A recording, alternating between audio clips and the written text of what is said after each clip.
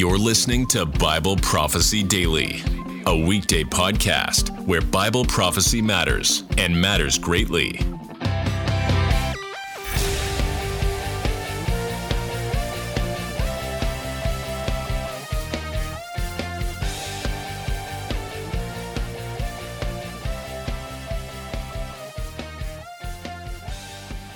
Hello, my name is Mike Ufferman. Thank you very much for being with me here today as we go through the scriptures. And we are studying this concept of Christ yesterday, today, and tomorrow, or actually basically and forever. And so we've covered a great amount of ground in our past few sessions. I think we've got 7 sessions under the belt. And this very likely will be our final session in this series. And I thank you so much for your faithfulness to be working with me through all of the sessions. If you haven't picked up the earlier sessions, I would invite you please to go back and listen to them. They're all available to you here.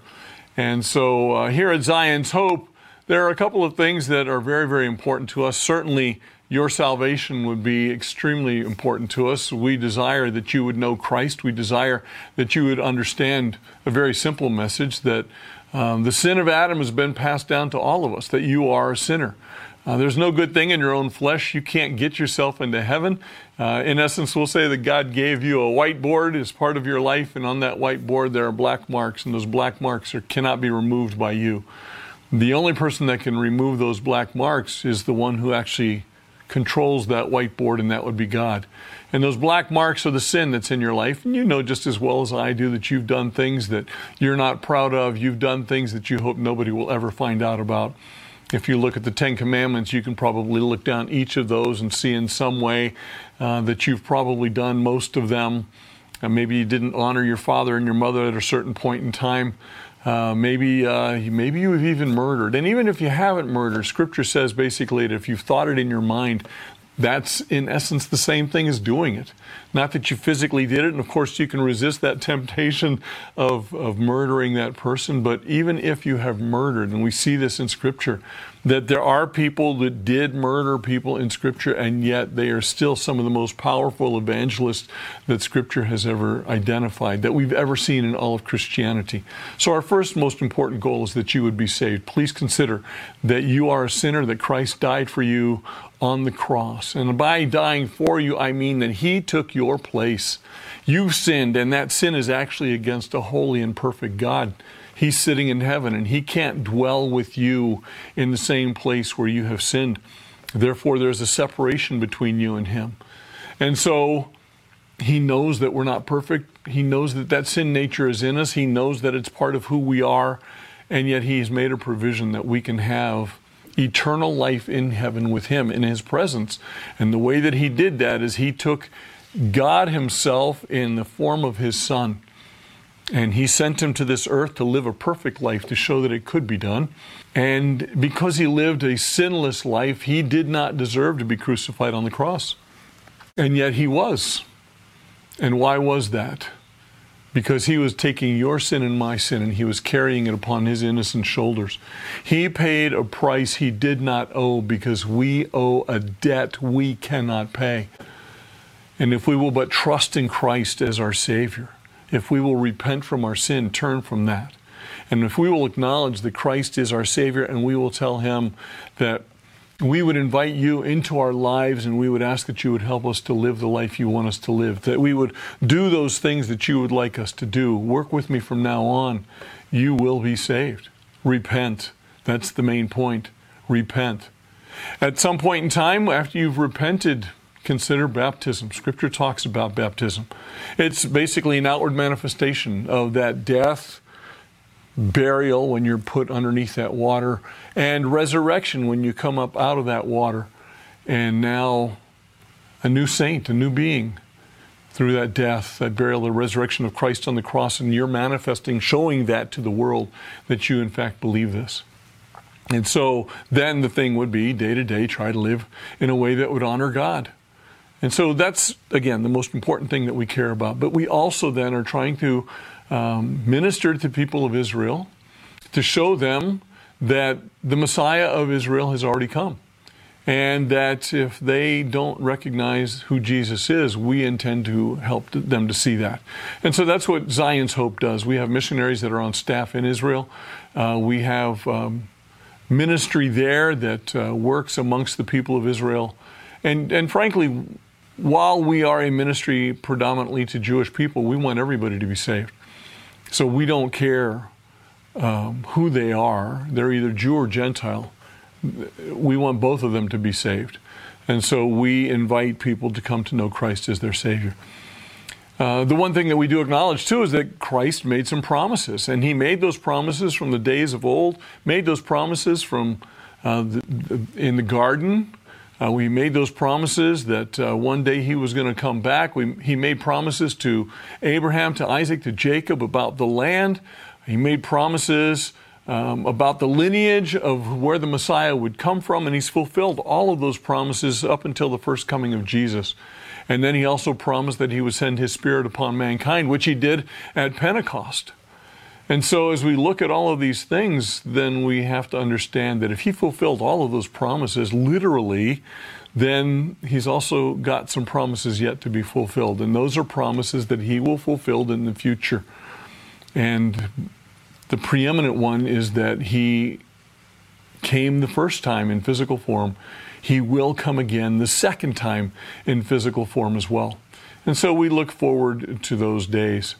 And so as we're looking at Christ yesterday, today, and tomorrow, or yesterday, today, and forever, we can turn into the book of Colossians in chapter 3, and we can see testimony about this future Christ, who is right now seated at the right hand of the Father, as we covered in our last session. And He's interceding on our behalf as Satan comes and tries to cast disparaging remarks against us who are God's children. Christ says that I paid for that sin that they've committed. And so Satan, be gone, step aside. This is one of God's children. And so we know, though, that there is coming a day when He comes back. In Colossians chapter 3 and verse 4, we see it says, when Christ, who is our life, shall appear. And that's because Christ conquered death by coming back to life and promised that if we would have faith in Him, we too would one day come back to life. And this is why it says, when Christ, who is our life, shall appear. In other words, there's coming a day when Christ will appear again.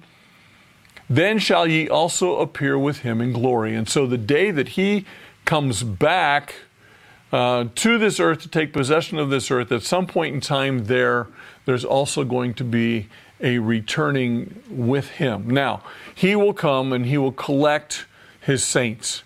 That's what this is talking about. When Christ, who is our life, shall appear, then shall ye also appear with Him in glory. And we call that the resurrection of the dead saints and the rapture of the living saints. And so we know there's coming a day when Christ will come again, based upon just this one little verse. When Christ, who is our life, shall appear, then shall ye also appear with Him in glory. And so He will come down. He will grab all of those who are dead in the grave, who are believers. He will grab all of those who are alive at that time, and the dead in the grave will be resurrected. Those who are alive at that time that are believers, they will be raptured, and we will be caught up together to meet the Lord in the air, and we will return to heaven with Him. And it says, mortify therefore your members which are upon the earth, fornication, uncleanness, inordinate affection, evil concupiscence, and covetousness, which is idolatry, for which things' sake the wrath of God cometh on the children of disobedience. So as a child of God, He has given you the power through His grace to turn away from sin. And He would invite you to do that, because really, and we know that we're sinners, and we know that we will sin, and we know that we make those choices of sin, but really that sin has no place in our life since we are children of God.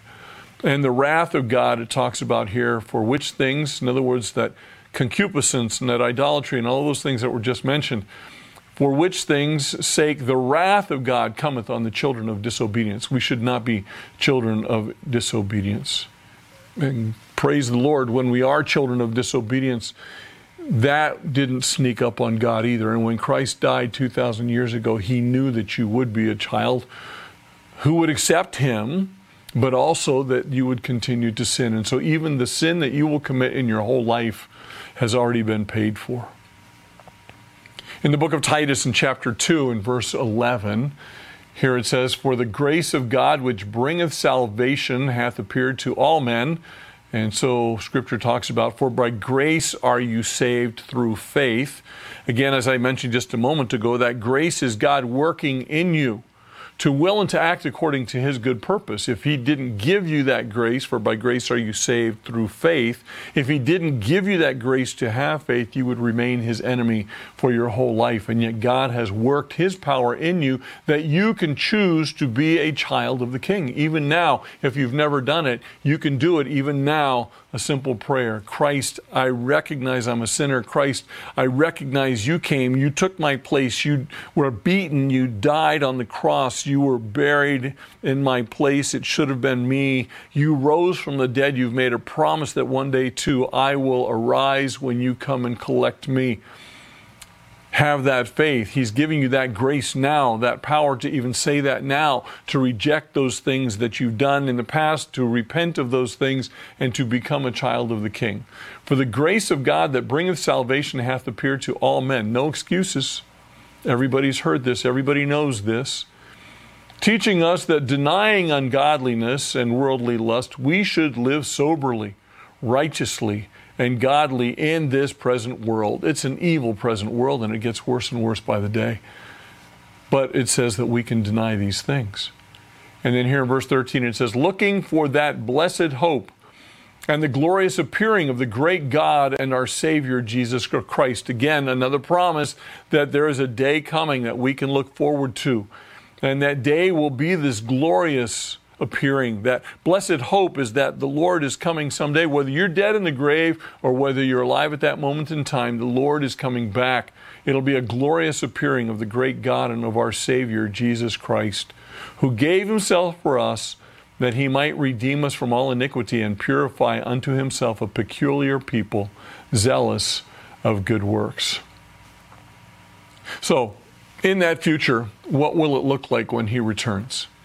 We know we've got images of Old Testament. We've got images of the Gospels, of the life of Jesus. We've got images of His ascension into heaven. We've got images of Stephen seeing Him in heaven, images that Paul has conveyed of Him. So what will it look like when He returns? In Matthew chapter 24, and there are a few verses that we'll touch on here, but in Matthew chapter 24, verse 24 is where we'll start, and it says, "For there shall arise false Christs and false prophets, and shall show great signs and wonders, insomuch that if it were possible, they shall deceive the very elect."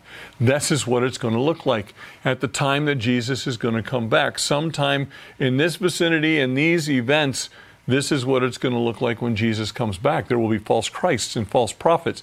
Now, I will say that, yes, there are people that call themselves Christ now. They're wrong. There are people that are false prophets trying to lead people astray. They've always been here. But it will be so obvious that there will be great signs that will be coming from these people. And I'm not talking about somebody who says, "I'm laying my hands on you and you're going to be healed." I'm talking about signs that will be clearly impossible, but that the power of Satan was upon them.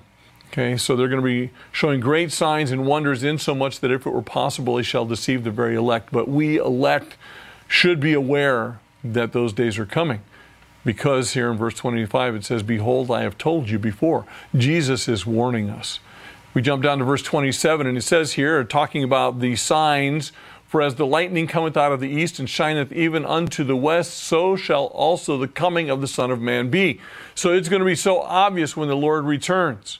We don't have to wonder, did He come to Jerusalem and we just didn't catch it? It wasn't on the nightly news. Did He come someplace and we just missed it?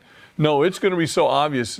And you've seen lightning and the way it's just so intense. And this intensity will be magnified so much over that it'll be very clear that the Lord has come back. In verse 29, it says, "And immediately after the tribulation of those days," and we know that midway through that final 7-year period of time that many people call the tribulation, even though Scripture doesn't call it the tribulation for those 7 years. Those 7 years we refer to as the 70th week of Daniel. And you can look in Daniel chapter 9. Basically, that skeleton of time is identified in chapter 9, verses 24 through 27 to give you the whole picture. But here it says, and immediately after the tribulation of those days, this is referring back to verse 21 here in Matthew 24, where it talks about a great tribulation, and that's very clear, according to Daniel, that great tribulation begins at the midpoint of that final 7 years. So we're talking about 3.5 years into this 70th week of Daniel. Immediately after the tribulation of those days, so those days will begin and they will be terrible. So 3.5 years into that 7 years and forward, then we're going to see the sun be darkened, and the moon shall not give her light, and the stars shall fall from heaven, and the powers of the heavens shall be shaken. And this is going to be a cataclysmic, cosmic event that's going to be seen as everything is going to turn dark, even the sun, even the moon, even the stars, basically, as it looks as if they're falling from heaven. The powers of heaven shall be shaken. We know the scripture talks about a rolling back of the clouds and of the heavens. And then in verse 30 it jumps down and it says, and then shall appear the sign of the Son of Man in heaven. So you want to know the Lord's coming back, just keep looking to heaven. You don't have to hear about the rumors and wonder if he's coming back or not. It will appear, the sign of the Son of Man will appear in heaven. That's going to be then the glory of the Lord. As if it's lightning from east to west, it'll be seen everywhere across the face of the earth. And then shall all the tribes of the earth mourn. Everybody on this world will know that it's the return of the Lord. Now, if you're a believer in Christ, you will not be mourning, because they're going to, the Lord is coming back for you. And you are under great tribulation at that moment in time. And it says, these people who are mourning, they shall see the Son of Man coming. And so we are going to have another physical manifestation in some fashion of the Lord coming in the clouds of heaven with power and great glory. And so my simple description is that the entire heaven will light up with the glory of Jesus all the way around the earth. Verse 31 says, and he shall send his angels with a great sound of a trumpet, and they shall gather together his elect. These are the believers, going to be resurrected from the grave, going to be raptured from the four winds from one end of heaven to the other. An amazing day. A day that Christ has promised, and it will happen. It is yet to happen in the future when there will be a manifestation of Christ, just the same as he was yesterday. He is today seated at the right hand of the Father, and he will one day be in the end. So at the end of the trumpet judgments, so we've got the seals that are going to be opened in chapter 6 of Revelation, and they correspond in Matthew 24. And then we move into chapter 7, which is 144,000 of the 12 tribes of Israel that are going to be given a mark on their forehead. And then we also have a great multitude that shows up in heaven. That's the resurrection of the dead saints and the rapture of the living saints there. And then the next thing that we're going to see is silence in heaven for half an hour. In Matthew chapter 14, we see that there are some angelic beings that appear to go across the face of the earth at that time with some messages. But at the end of those seals, then they begin the trumpet judgments. And there will be 7 trumpets that are sounded, and the last 3 trumpets are known as the woes. But at that last trumpet then, that last woe, Christ takes possession of planet Earth. And we would say, why is that a woe? Well, it's not a woe for believers, it's a woe for unbelievers. And so those 3 woes are intended to be pointed at unbelievers. But in Revelation 11, again, the physical manifestation of the Lord is kind of what we're talking about here. And it says the 7th angel is going to sound, and there were great voices in heaven saying, the kingdoms of this world are become the kingdoms of our Lord and of his Christ, and he shall reign forever and ever. Christ takes possession of planet Earth. And Christ will begin to reign now that those trumpet judgments are done, now that we're at the end of that 70th week, that 7-year span that Daniel's talked about, now we enter into an extra period of time of 30 days and another one of 45 days. In that 75-day window, in particular the 30 days, we at Zion's Hope believe that that is when the bowl judgments occur. And that's when God literally wipes out all of unbelieving mankind. The only people left on the earth at that point in time will be those who are believers, those who have the seal of God on them. And we do see in Isaiah chapter 66 that even Gentiles who are not saved at the time of the rapture, Jewish people who are not saved at the time of the rapture, they will become sealed, they will become saved at some point in time for those who choose to accept what Christ has done on their behalf. But there will be a whole boatload of people who will blaspheme God, and they will be the ones that will be wiped out as a result of those bowl judgments. So that was in verse 15. Verse 16 goes on, and it says, "And the 24 elders which sat before God on their seats fell upon their faces and worshipped God, saying, We give thee thanks, O Lord God Almighty, which art and wast and art to come, because thou hast taken to thee thy great power and hast reigned." And so we see that's where Christ now, in the future, will physically reign on the earth, beginning at that point. And the nations were angry, and thy wrath is come, and the time of the dead that they should be judged. And so that judgment will be those bowl judgments. Those who are dead in the grave will stay dead in the grave. Those who are unbelievers at that point in time will be wiped out, and they will be sent to the grave. And so then verse 18 continues, "And that thou shouldst give reward unto thy servants and prophets, and to the saints, and them that fear thy name, small and great, and shouldst destroy them which destroy the earth." And so we see a very clear separation between those people. So then we move into the millennial reign now. At this point, we've got a new era that begins. This is going to be a 1,000-year reign under this time period of Christ.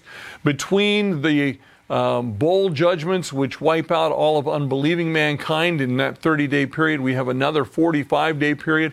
My personal opinion is that's when the Lord will reconstitute the earth. We'll probably see the tectonic plates move back together again to make one solid landmass now, that all of the nations will be able to go up and worship the Lord there in Jerusalem at some point in time during the different feasts that the Lord will have, even in that millennial reign time period.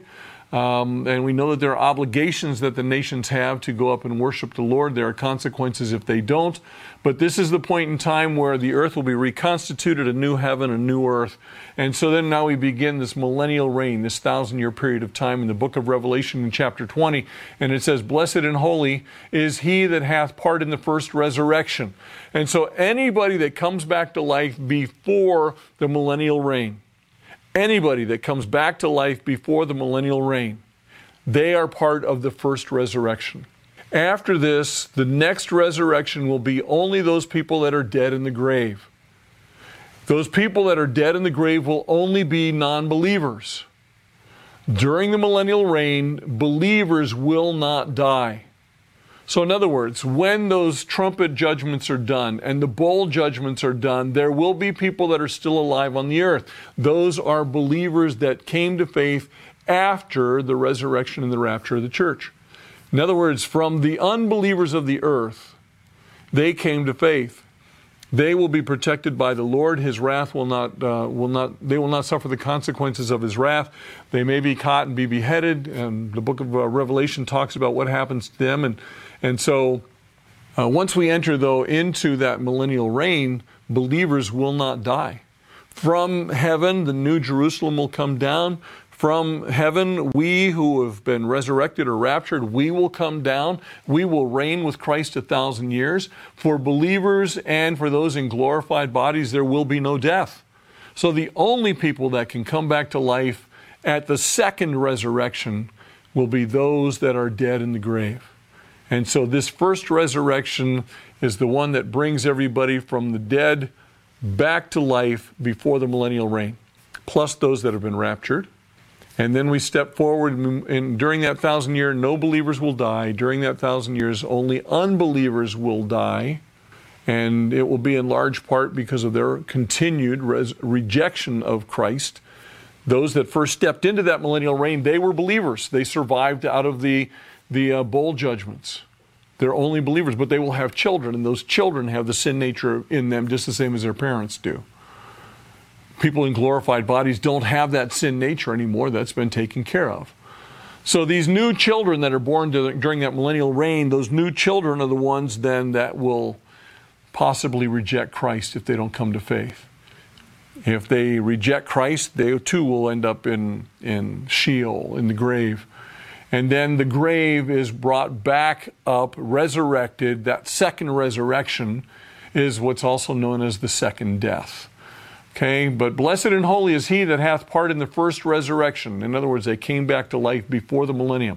On such the second death, that's at the end of the 1,000 years, hath no power. The people that are brought back to life at the end of the 1,000 years are the ones that are going to be cast into the lake of fire. Okay, but it has no power. The second death has no power. But they shall be priests. These people that are part of the first resurrection shall be priests of God and of Christ, and shall reign with him 1,000 years. So, what happens after the millennium? We've got these people living 1,000 years. After the millennium, well, as far as Christ is concerned, in Revelation chapter 21, we see that certainly he's going to reign for that 1,000 years, and we see that John is carried away. It says, and he carried me away in the spirit to a great and high mountain and showed me that great city, the holy Jerusalem, descending out of heaven from God. I believe that comes down at the beginning of the millennium. In Revelation chapter 22 and verse 3, it says, and there shall be no more curse, but the throne of God and the Lamb shall be in it, and his servants shall serve him, and they shall see his face, and his name shall be on their foreheads. And there shall be no night there, and they shall need no candle, neither light of the sun, for the Lord giveth them light, and they shall reign forever and ever. That's a long time, forever and ever.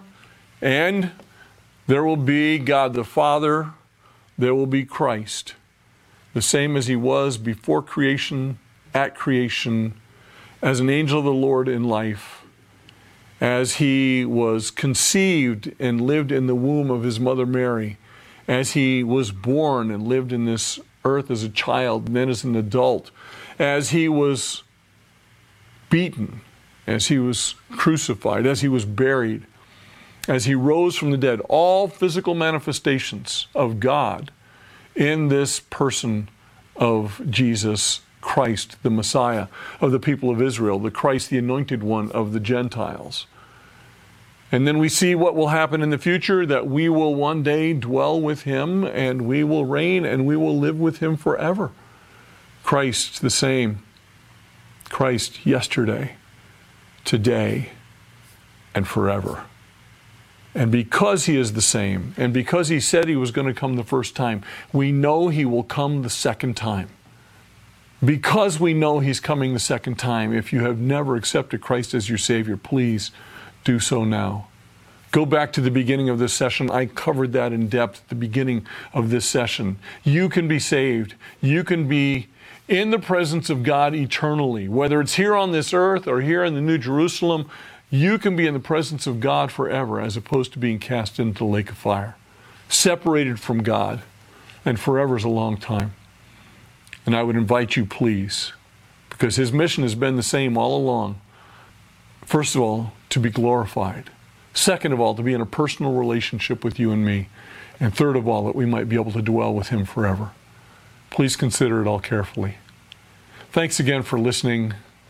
Thanks again for being part of this ministry, that we have the opportunity to share this with you. And perhaps you can even share this with some of your friends, your neighbors, your loved ones, your family. Maybe between you and I and the work of the Holy Spirit, we can get them to be with us in heaven for eternity as well. God bless you. Bye-bye. Thanks for listening to Bible Prophecy Daily. We hope you learned something valuable today. Be sure to subscribe wherever you heard this podcast so you never miss an episode.